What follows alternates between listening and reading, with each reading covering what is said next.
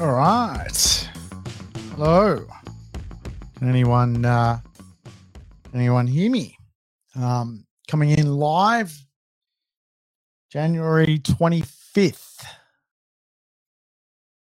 Yes. This is my first live since the holiday period, so I'm a bit rusty. Hopefully there's a few people around. I'm going to do a little impromptu conversation around real estate, where the real estate market is headed, growth potentials for 2022. Really talk about some of the ideas around real estate into 2022. It's going to be another big year in real estate, so pretty excited to talk property. Pretty excited to bring you some ideas around property. Hey, James, hopefully you're hearing me okay. Thanks for tuning in. So I'm going to spend the next sort of 30, 35 minutes really going over real estate. It's not going to be a quick one today. So if you're up for an impromptu little webinar, you've come to the right place. Hey, guys. Hey, Alison, Wesley, Brendan, thanks for tuning in. Brendan's asked about interest rates. Will they be rising? Will migration once again kill off wage growth and of course make interest rates weak? Where are we headed into 2022? Well, I really wanted today to be a little bit of a conversation more about opportunities for 2022, really where we can make money buying real estate, what that might look like, where the opportunity markets are, where the markets are when it comes to making money if you're buying. Obviously, if you've already bought, if you bought in 2020 or 2021, probably the information I'm going to share is a little bit specific around buying activity into 2022. And of course, what that can translate to is of capital growth for your real estate. So you might get some interest out of what's going on today. If you haven't bought and 2022 is your year, you may actually enjoy today's conversation piece. I've got a few slides. Hopefully you can see them okay. I'm going to go through about 50 different slides on really some of the ideas around how to make money if you are buying real estate in 2022. Certainly, obviously, when it comes to macro and micro information around, where the market will go and the ups and downs of real estate, I'll definitely come back and talk to you further about some of that. But overall, I think most economists agree that growth is going to be a continued thing in 2022. Perhaps not getting the 30% price uplift that some suburbs got in 2021, but certainly we don't see any short-term headaches for the real estate marketplace, despite things like Omicron. We are certainly thinking that the real estate market is going to continue to grow. And so obviously that means prices will continue to increase, which, is defying some logic out there at the moment. Certainly some places are very, very expensive. So I'm going to talk to you about a few growth models that I see into 2022. It's not the entire growth models that are out there, but certainly, I'll go through about 4 or 5 of them and you guys can make your own opinions. Probably the first growth model I'm seeing is definitely the idea if you spend more in real estate at the moment, you certainly make more. And if you can find those properties which are really built to perform in the marketplace, you can do really, really, really well. And often we talk about A-class properties for real estate investors. Usually that's broken down into 3 categories: the land, the location, and the building itself within or on the land and within the location. And generally when we look at real estate, there's kind of A-grade stock, B-grade, C-grade, D-grade real estate. And of course, the growth model around some of the better real estate in the marketplace is outperforming capital growth on the the more inferior stock in the marketplace. So when we consider what that may mean, it's the idea of good improvements and good economics ultimately is a good decision in real estate. If you have a sort of B grade building or D grade building and good economics, what you'll end up finding is when growth kind of at a market level stops, it can actually decline on you. So the best improvements, the best locations, the best land, the best building obviously get that more A grade element when it comes to property investment. And of course, good economics, 2022 overall is going to be a fairly good year for property. In fact, it's fair to say the media is already picking on 2023 because 2022 seemingly is going to be a strong year when it comes to properties going up in value.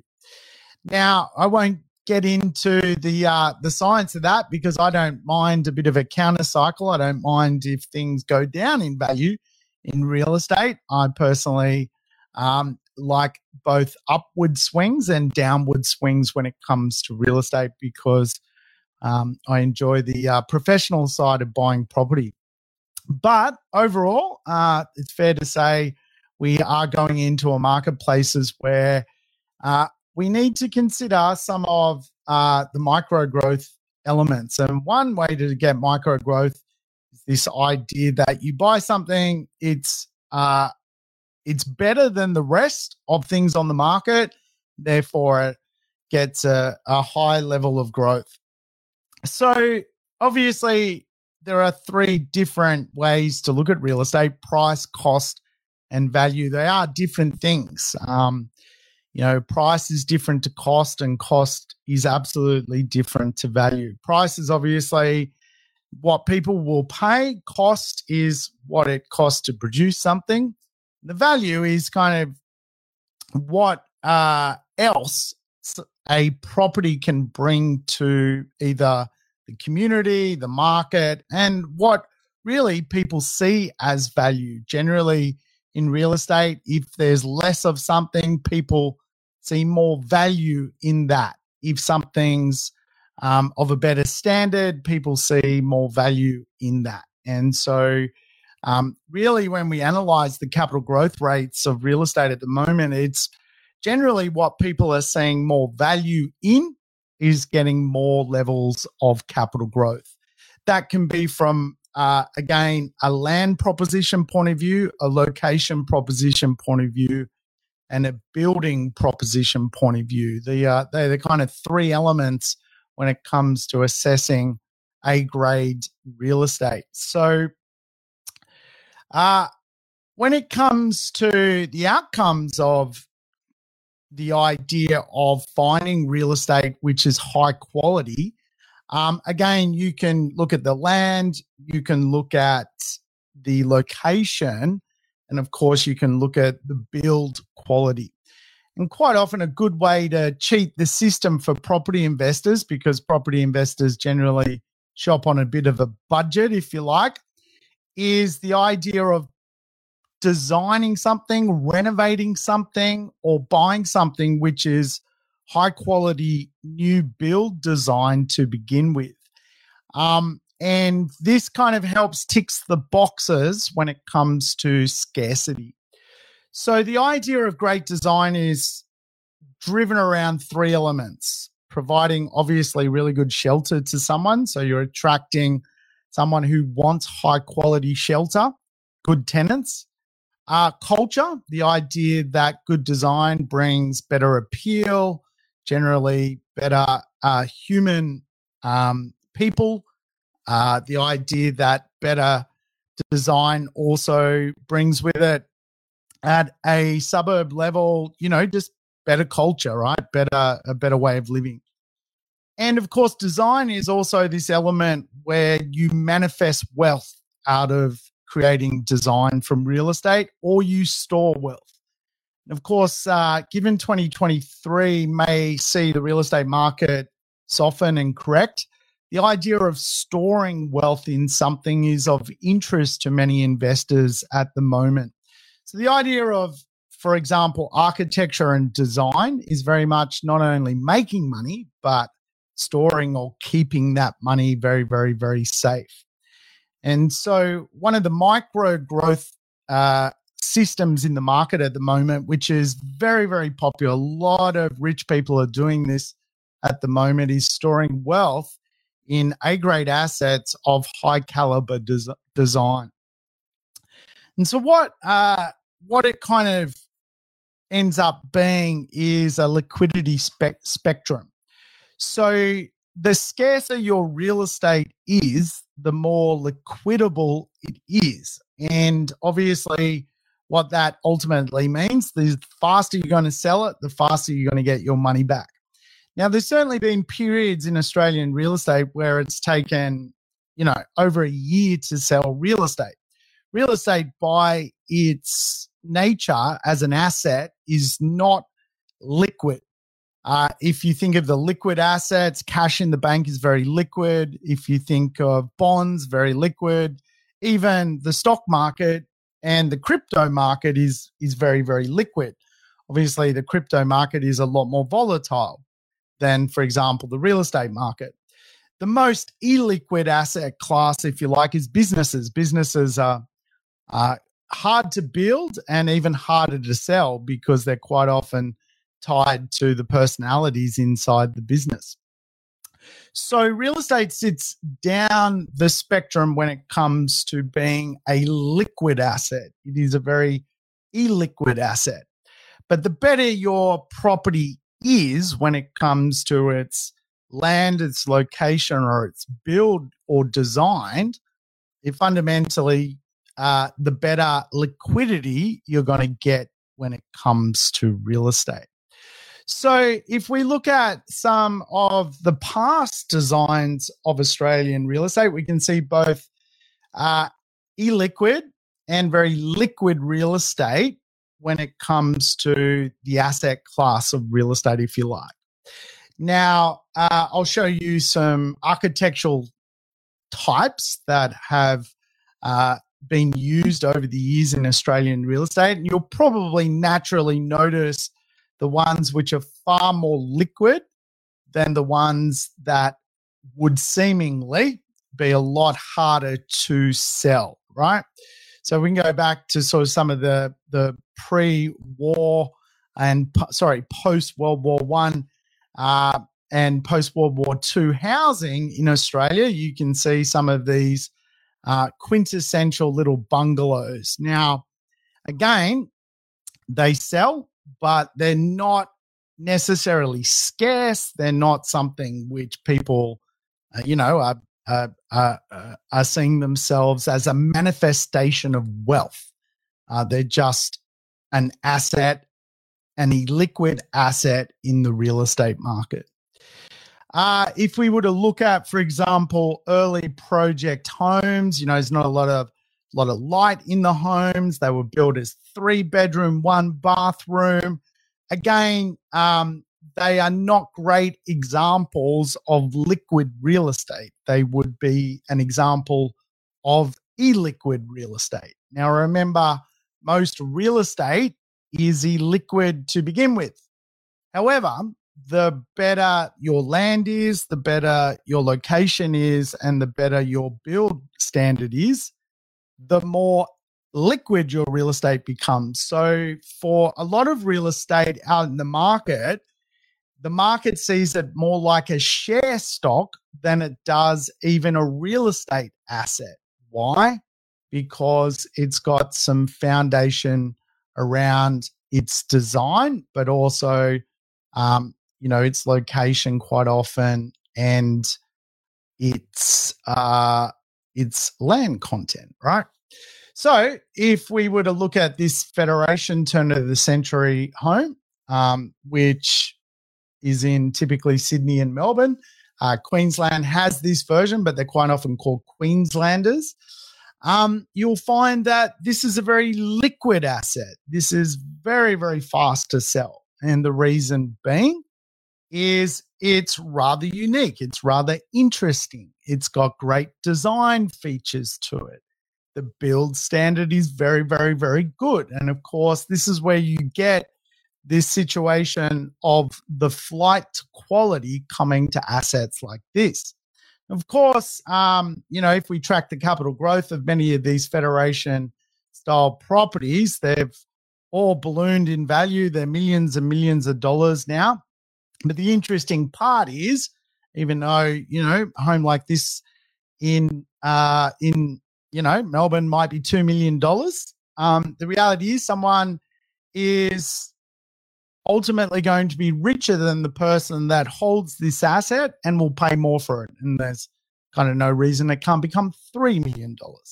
Again, the idea of flight to quality is this idea that we're looking for interesting assets either through land, through build, or through location. So you can look at, for example, some of the more contemporary homes that are on the market today. And as a property investor, you are capable of designing homes like this, maybe not as lavish in land size, but nonetheless very, very plausible to create liquid contemporary homes today. Again, all of that means is they're the first ones to sell. They've got the tightest days on the market. If they go to auction, they have the most people coming to the auction. And of course, what that ultimately does is lead to price movement on assets like this.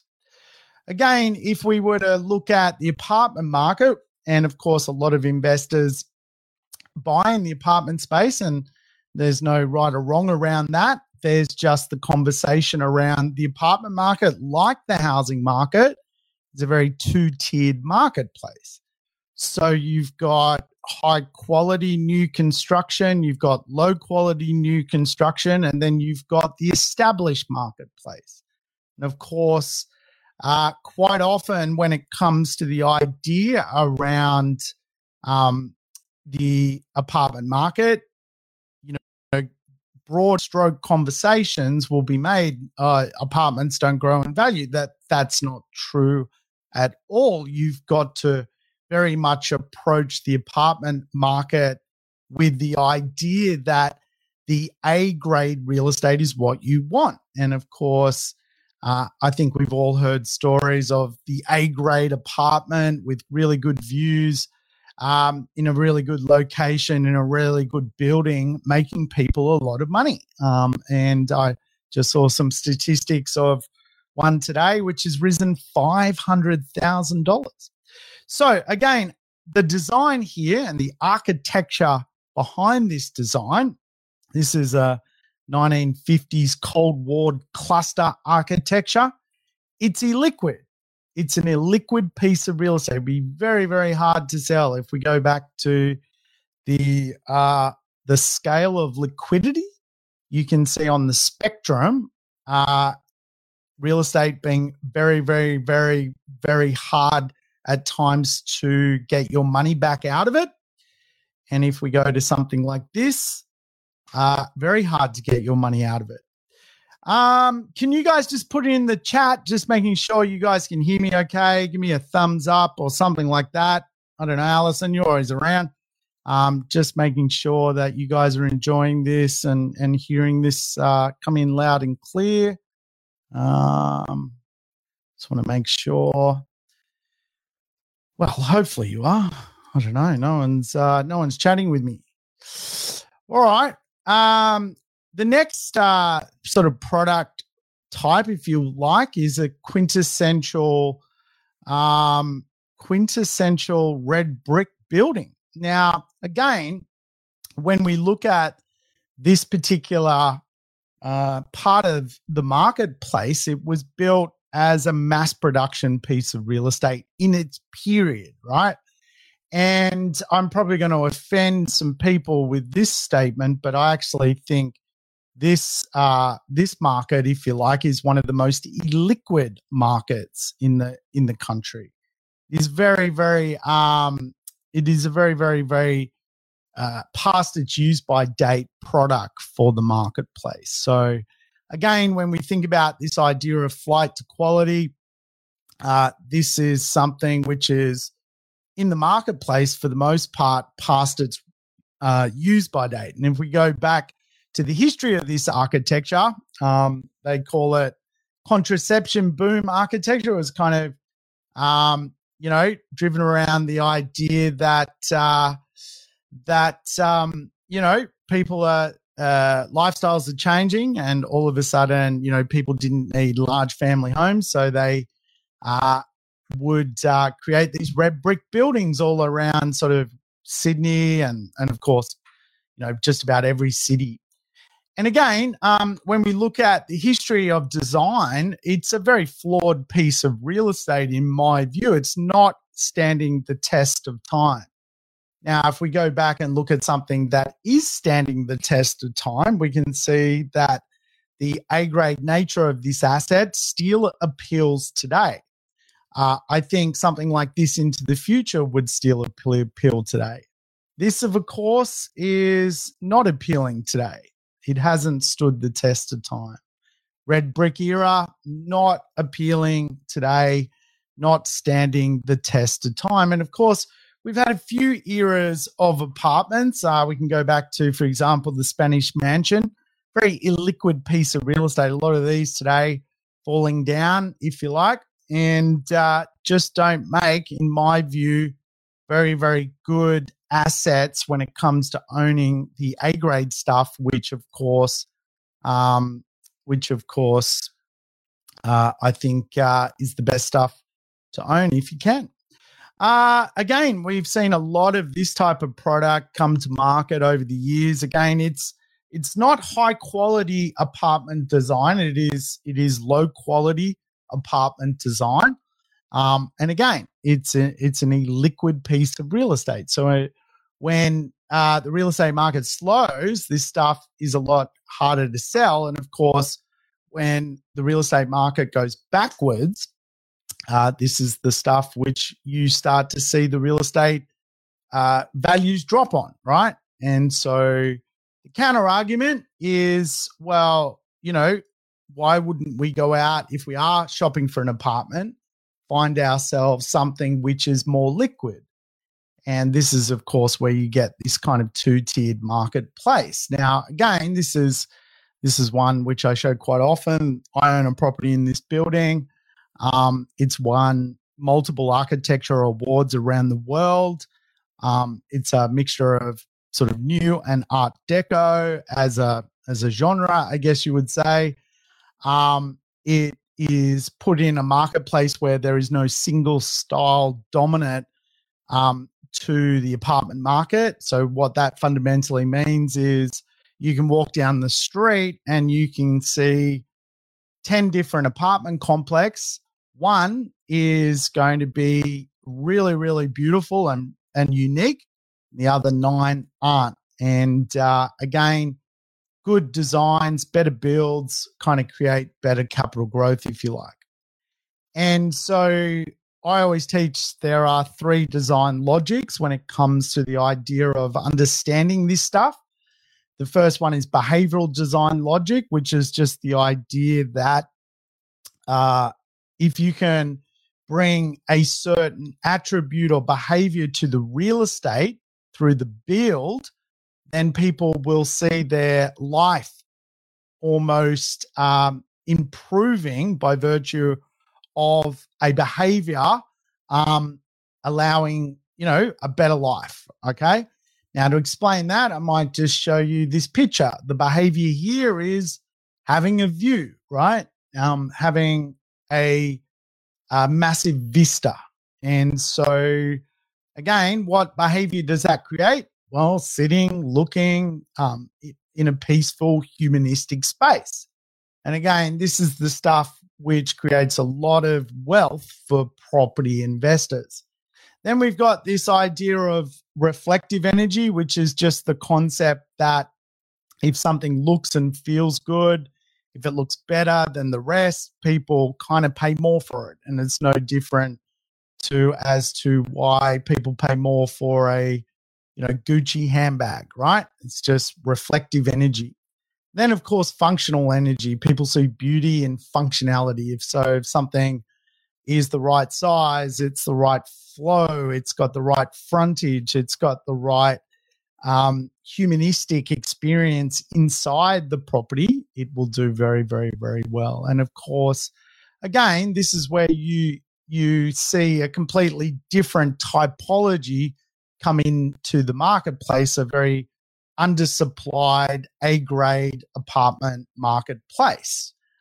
Again, something which stands out from the crowd, which ticks the boxes of A-grade, which is location, build quality, and land. Where is the land? And so this, for example, is built on top of a park. So it's got very good land, third place value, if you like.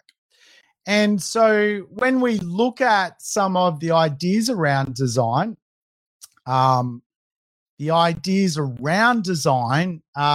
absolutely showcase that properties will make more if they're better designed. Now, case in point by Domain, which released an article on August 20th, 2021, 2 properties, same building. One had a renovation by virtue of some high quality interior architectural design.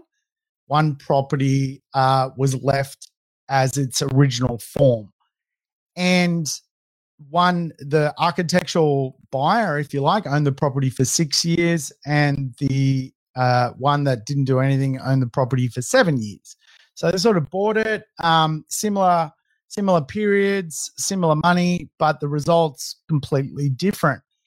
The person with the architectural highly designed asset got a $360,000 uplift on their property compared to the one which was left rather homogenous and boring and didn't bring some of this behavioral, reflective, or functional design logic to the asset.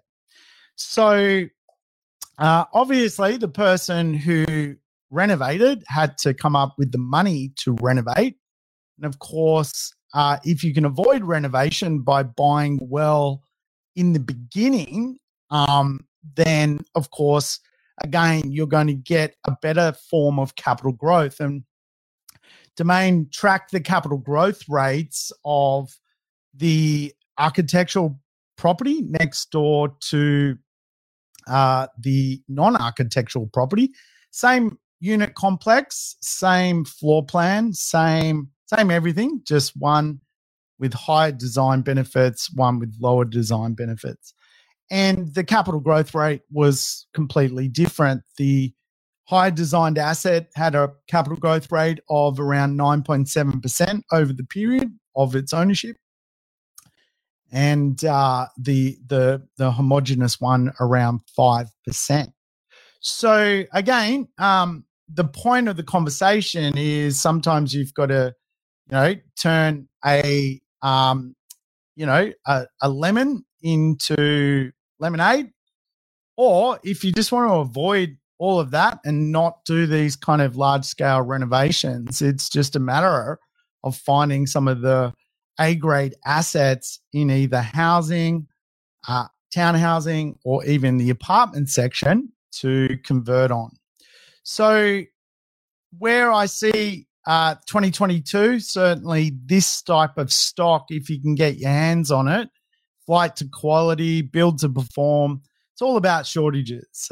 There is no very limited amount of stock like this that comes to market. When it does come to market, it's snapped up pretty quickly. But if you can get it as an investor in the, appropriate price point for you, then it's worth absolutely doing. What are you investing in? And this is the idea. Well, in 2022, when it comes to real estate, we want shortages, right? We want, there is a shortage of high quality designed property in the new section of the market out in the marketplace. Now, just want to be clear, not all new builds are good. There's certainly the majority are not The majority are low-cost new builds, very specky. And that's why I think, if you do find something that is more scarce to the marketplace, it's certainly fast forward 20, 30, 40 years. The question is, will you be looking back on an asset that looks like this, or an asset that kind of looks like this or this, right? And of course, the concept is if you buy some of the more micro opportunities in the marketplace, you can fundamentally do really, really, really well. So I guess the next one for me, the next sort of growth model, if you like, when it comes to real estate is this idea of lifestyle for profit. And I think this one, was well covered in 2020 and 2021, but certainly the suburbs where you can live, work and play, where there's a good level of ability to do some ideas around knowledge, wellness, movement. These are the suburbs which are highly prized today. And of course, something I've written about for 6-7 years now, but ultimately proving to be, worth its weight in gold. And again, suburbs which just offer this kind of ability to potentially go down the beach, but also work from home, but also be close to the city. They're highly prized. Suburbs where you can pop down to a great coffee precinct, a great community, and then, work a little bit from home, work a little bit from work, highly prized. Suburbs where you can go into nature and then go home and work and then pop into potentially the office or a nearby employment zone, just highly priced. And again, when it comes to micro growth, this is the stuff which is just going to fare very, very well, whether it's 2021, whether it's 2022, whether it's 2023, 2024, whether interest rates go up. This is the kind of dynamic that a lot of people want. And again, the live, work, play concept needs to be driven around the idea of jobs. And there are many areas around Australia where really there are no jobs, but certainly people are living there. And of course, the elephant in the room, if you like, is, well, if there is a downturn in the jobs market, will people continue to stay in more remote parts of Australia to live this live, work, play lifestyle? If all of a sudden they need to go and find a job, will it just completely always be digital? And so in economics, there are some big economic jobs within the economy, the banking sector, the finance sector, the insurance sector, the property sector, the health sector, the education sector. And so generally speaking, I prefer to consider more critical, bigger areas to do lifestyle investing. And the reason being is, of course, the knowledge part of this matrix, which is jobs. So live, work, play, I guess, if you like, is about investing in shortages. It is about investing in the idea that there is only so much of this stuff to go around, right? And a friend of mine recently spent an obscene amount of money to buy in a suburb, which was a live, work, play suburb.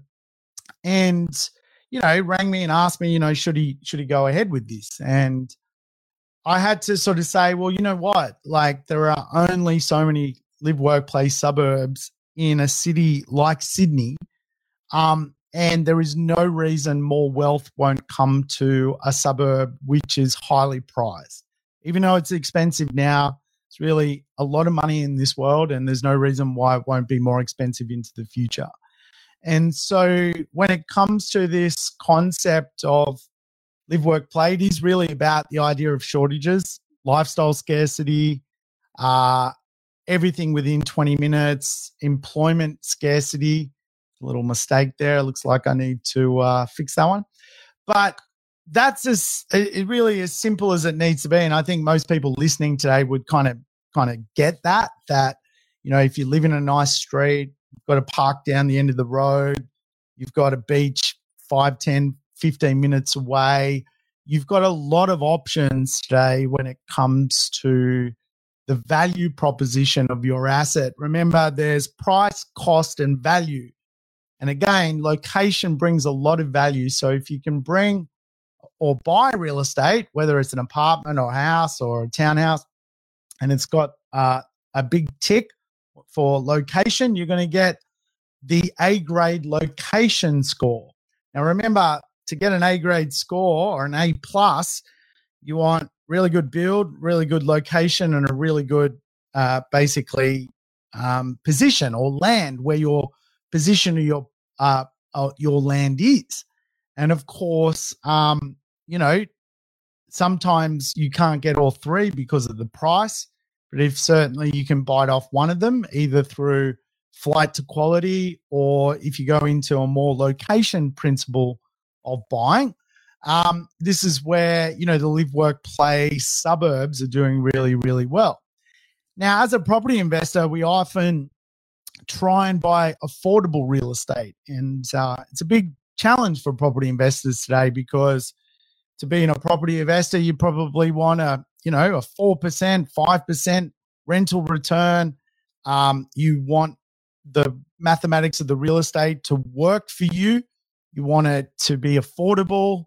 And the challenge is affordable real estate doesn't necessarily match where there is this idea of, live, work, play, livable suburbs. And of course, big part of my job, if you like, is trying to find these suburbs where you basically get very affordable properties in a very livable area.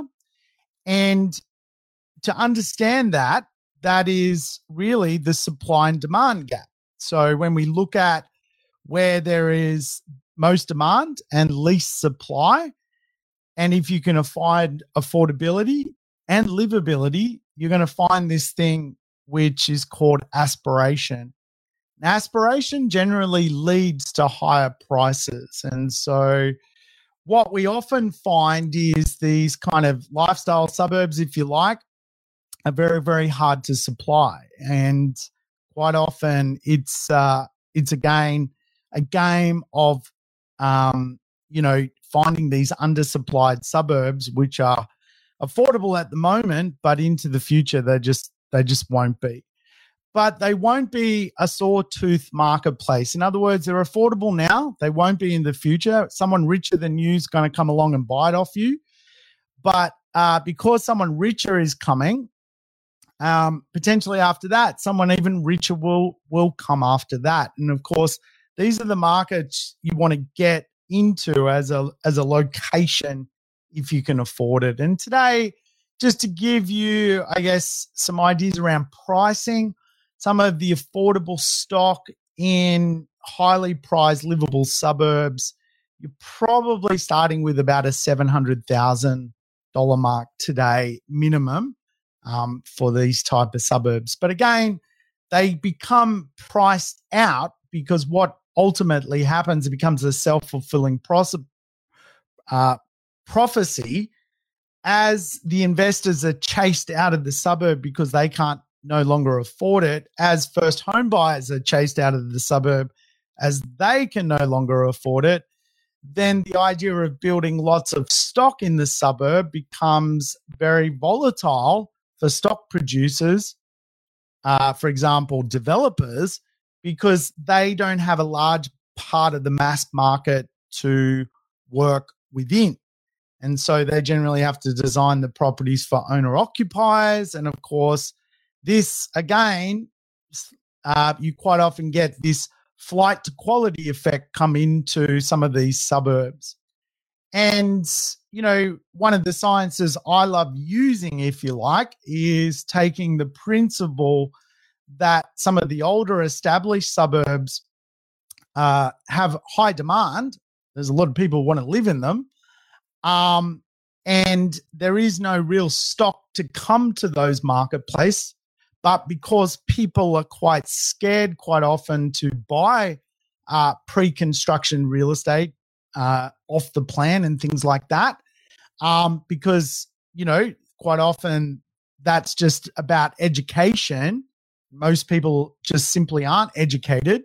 Then you get opportunities quite often because these old established suburbs are just naturally high demand, but then you go with stock which as a buyer is misunderstood and not in high demand, but once you own it, again, it joins the pool of, higher demand in that marketplace. So it's just a really creative way to buy, whether it's a knockdown rebuild, whether it's, just a brand new opportunity in some of these more established marketplaces. You're not playing the game of competition. You're not having to buy at auction and sort of overspend, if you like. So I love this stuff. I love sort of looking in these kind of lifestyle suburbs, middle ring suburbs, and, trying to find opportunity, if you like, for investors. And really, quite often we talk about just sort of buying at that middle ring, getting yourself maybe something with some land content, something, that's going to serve the test of time because it's kind of proven, right? I always explain this one. I mean, I know you guys have probably seen this one before, but, this was a property I bought for $800,000 in 2009. It's worth $1.8 million today. I didn't really do anything other than work on this concept. Find a suburb which is highly prized when it comes to lifestyle. Buy it when the investors and the first home buyers are locked out because prices don't work. So remember, investors and first home buyers kind of have a threshold of today up to around $700,000. So anything over $700,000, if it's in a decent suburb, generally going to mean that the mass market, being the investor and the first homeowner, is not coming. So what does that mean? You're then in an upgrader market. And the concept of an upgrader market is people sell something and upgrade. So they might have bought their first home for, I don't know, 500. It's now worth 700. They're cashing that in. Now got $200,000, plus they may have saved another $100,000. All of a sudden, they're going for something better in an upgraded suburb. So when I bought this, it was an upgraded suburb, and it's continued to grow because people continue to upgrade. The crazy part with this property, which I paid $800 for, it's worth 1.8 now. It's on the back of Curl Beach, lifestyle suburb of Sydney. I don't know, 14 k's to the city of Sydney, if you like, is the cool part about this property is it's probably going to be worth 2.5 into the future because more people want to live in an A-grade suburb than a D-grade suburb. If more people at the top end of the funnel are just making more, but there's less property, then again, they fight over this concept of the missing affordable supply of stock, right? And so, again, this is what we look for: an affordable property in a livable area. You get this aspiration effect, if you like, okay? So the next one, if you like, is more macro growth.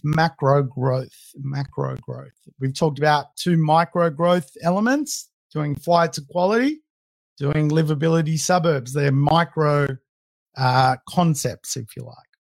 When it comes to macro concepts into 2022, there's really the idea that I think the best way to invest is choosing the most mission fit cities, right?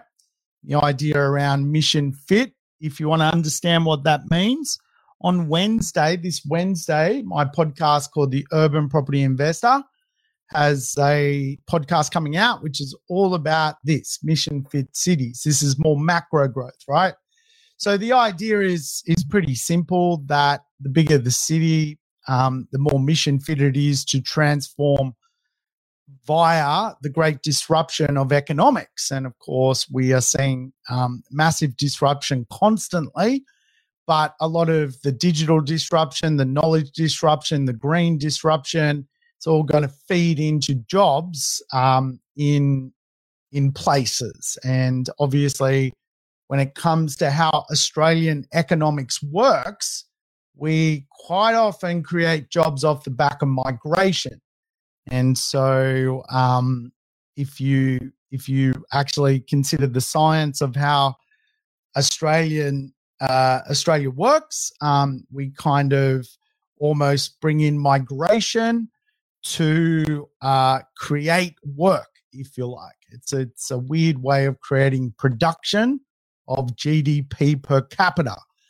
And I have a podcast coming about that in sort of 2 weeks' time, if you want to understand migration economics and the idea that really today some places in Australia exist for no particular reason other than you build a house there. Because you build a house there, you need services. So you create services behind fundamentally the housing industry. So there isn't actually any industry within many, many cities in Australia. However, to get around that, you bring more people into the country, you put more houses in place, then you need a Bunnings, then you need a plumber, then you need a roofer, then you need a funeral home because someone's going to die. So you create this sort of town plan magic, if you like, of nothing. They're cities, if you like, of no real industry. And certainly, I would be very, very wary of some of the regional economies that actually serve no purpose other than to create the job effect. And the job effect is a bit of a placebo. It's just they're just jobs off the back of services, and so they're not necessarily tied to where the real wealth is, if you like, of economics, which tends to be in our more bigger cities, right? And some of our feeder cities and regional cities as well. Not all regional cities fall into that category, but I tend to explain to people, like, if you are going to buy real estate, try and start with the most mission fit to your budget, the most mission fit where the cycle is looking the best, and work your way backwards from there. So in other words, if you can afford Melbourne or Sydney or Brisbane, they're pretty mission fit cities. They tend to perform and year on year, they tend to offer people employment, right? So there's a good example, right? So when we look at some of the opportunities out in the macro market, we could start with Melbourne. Melbourne is looking really, really good. Melbourne is at its lowest stock levels in really a very, very long time. You have to go back to 2009, 2010, when stock levels were so low in Melbourne. Bear in mind, Melbourne had 1 million less people back in 2010 than it does today. So arguably, we are now in what we would call one of the most undersupplied markets in Melbourne's history. There is really no stock. And we know that when the rental market sort of comes back with migration into Melbourne is one of its key drivers. So you'll get a really good thrust upon the rental market. But ultimately, for a Melbourne person right now, it's very, very, there's slim pickings when it comes to real estate. Very much like this across the country. But when I look at some of the micro things I'm looking to achieve with things like the idea around flight to quality, the idea around finding affordable yet highly livable properties, Melbourne stands out. And when it comes to good economics, I think it's got a lot going for it when it comes to getting some capital growth going, which is good. Brisbane. Brisbane's red hot at the moment. There's certainly low levels of stock. I've not seen stock levels in Brisbane this low for a very, very long time. All that stock that was floating around from sort of 2016 oversupply has now been absorbed. And again, stock coming to market is just very, very limited at the moment. So bears really, really well, to be honest with you, as a marketplace of opportunity. So when it comes to two markets to consider potentially for opportunity, definitely Brisbane and Melbourne are looking the goods at the moment. At a sneaky level, you could maybe consider Adelaide and Perth as a bit of a sticky beak, but ultimately, if you can still afford it, you're probably going to get a better classification of city if you can afford Melbourne and Brisbane at this point in time. So I don't think it should be underestimated, the idea around population economics. Some of the future of Australia is geared around Sydney, Melbourne, Perth, and Brisbane. And so, again, I think they just score so well when it comes to being very mission fit. So at a macro level, I would start with Melbourne and Brisbane. If you want to drill down even further, I don't mind the look of Perth and Adelaide. Sydney is always great, but it is very, very pricey for the most part. I also don't mind the look of regional New South Wales, which some areas like Newcastle seem to do very, very well as well.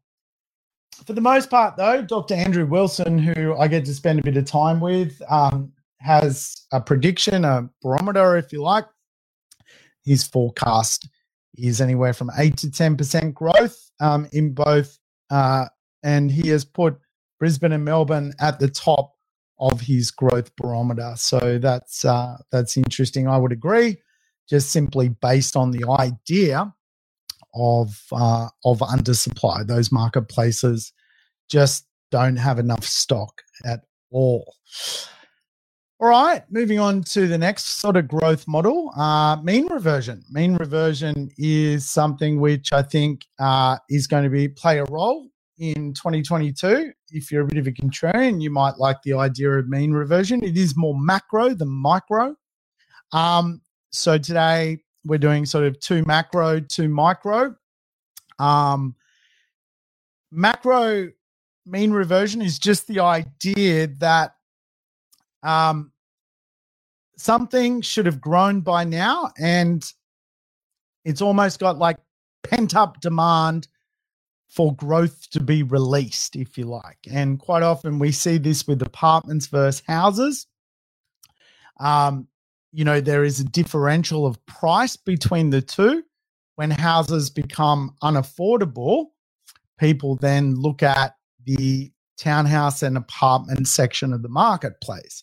So quite often you can get early in a boom, if you like, houses go up, and then later in the boom is apartments go up because the flow-on effect fundamentally of the price gap. And so if we were to track the mean reversion of, for example, Melbourne, you can see that there were decades there where the average apartment price were going up around 13%. And then there was 8 years where it did nothing. Then you can see from 1997 to 2010, the apartment market did 10.7%. And then over the last 10 years, it's done like 3%, right? So the concept is just the idea that the longer the growth has not come, the more likely it's going to come. And so you're fundamentally not buying other people's capital growth. And so the idea of mean reversion from a macro level is very interesting to me because it's very hard to pick when it comes, but when it comes, you get a slingshot effect of lots of growth at once. So if you can imagine, say there's been an average capital growth rate for an area of 5%, just call it, and there's been 5 years of not having 5% growth, well, that would be 25% growth pent up. And of course, if that is to come, it comes generally over a short period of time. So certainly when it comes to mean reversion, I think there's some good opportunities in the apartment section of the market and some of the townhouse section of the market as well. So watch out for that one. It's certainly with the affordability and the stress levels of people having to pay beyond their means to buy a house, then the mean reversion will hit the apartment market. And it's probably fair to say, we've crossed the Rubicon when it comes to house prices. Like most houses will be over $1 million. It's as simple as that. And of course, not everyone can afford it, right? So that's the investment. So mean reversion, if you like, is about shortages, stock shortages, and past growth shortage. And that's fundamentally what you're buying. You're buying the fact the performance is late. And because it's late to the party, that's fundamentally the opportunity, if you like, when it comes to real estate. And of course, the final growth model, which I'll talk about today, is the ripple, the idea of the ripple effect. And that in real estate, we often talk about the idea of proximity equals profit. And traditionally in Australian real estate, what that looks like for a lot of people is the idea that if you buy close to the city, you tend to make money. So the idea of proximity for profit for many of our cities is no longer possible because buying close to the city or the best pockets of the city are now pushing people further and further and further afield. So what this can then look like is a thing where you change the urbanism, and we call this distributed urbanism. In other words, in Melbourne, for example, there are employment clusters. And so rather than if you can't afford to buy, close to the Bay and close to the CBD of Melbourne, where, most expensive real estate is, well, then you need to change the idea of where the jobs are. And in Melbourne, like Sydney, like Brisbane, like Perth, like Adelaide, there are job centres, if you like, or national employment clusters.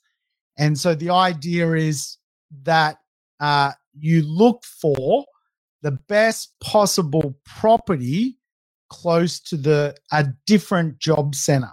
And so the focus changes. And this happened in Sydney. Not many people can buy as investors close to Sydney CBD, but they can as investors buy close to Parramatta CBD. And so again, for many of our cities, the idea of staying focused on buying real estate is possible.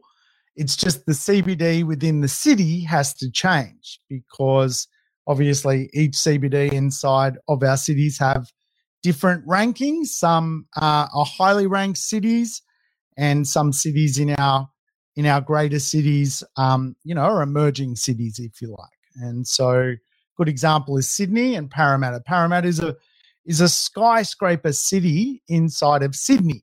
Sydney CBD is a even bigger skyscraper city inside of Sydney or Greater Sydney. It can be a little bit confusing the way I'm explaining it, but the simple concept, if you like, is we just pick a new employment cluster. At the end of the day, real estate is also about having tenants. So I think it's vitally important to be near jobs, if you like.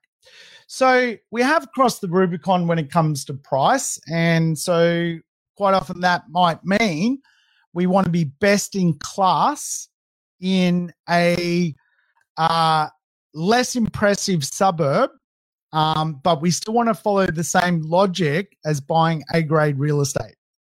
That logic is great, good land, like good position, great location, great suburb, really, really good building. And so if we can bring that to the table, we can do very, very, very well.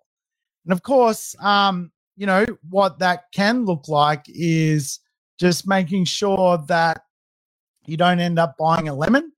Now, this is the year of the lemon. I personally am going to sell a property which I've carried as a lemon, which today, after going down in value, is back up to what it's worth and a little bit more than what it's worth. And it's time to offload because there's a shortage of stock in the market and people are going to sort of buy things which really are C and D grade properties. They're not great land, they're not great locations, and they're not great builds. And so people will pick these up quite often for investor reasons, which I don't personally agree with, which is, just, sit on land and let it rot, basically, which, carries no yield. As soon as you let your yield drop as an investor, you generally can't borrow more money. So overall, 2022 is going to be a marketplace where demand still outweighs supply. So should be a good year. And I think probably into 2023, we'll probably see some of those sort of interest rate conversations or other sort of challenges. Probably the biggest risk to the real estate market is probably more, political risk with things like APRA sort of stepping in to sort of cool the next phase of growth. But that's cool. That's all very short-term thinking. Over the long term, if you can buy a quality property, quality location, you're going to get a quality tenant, you're going to get a quality outcome. Hey, guys, thanks for sticking with me. I think about, 10 of you went the distance, so thank you very much. I know it was impromptu. We'll catch you again sometime soon.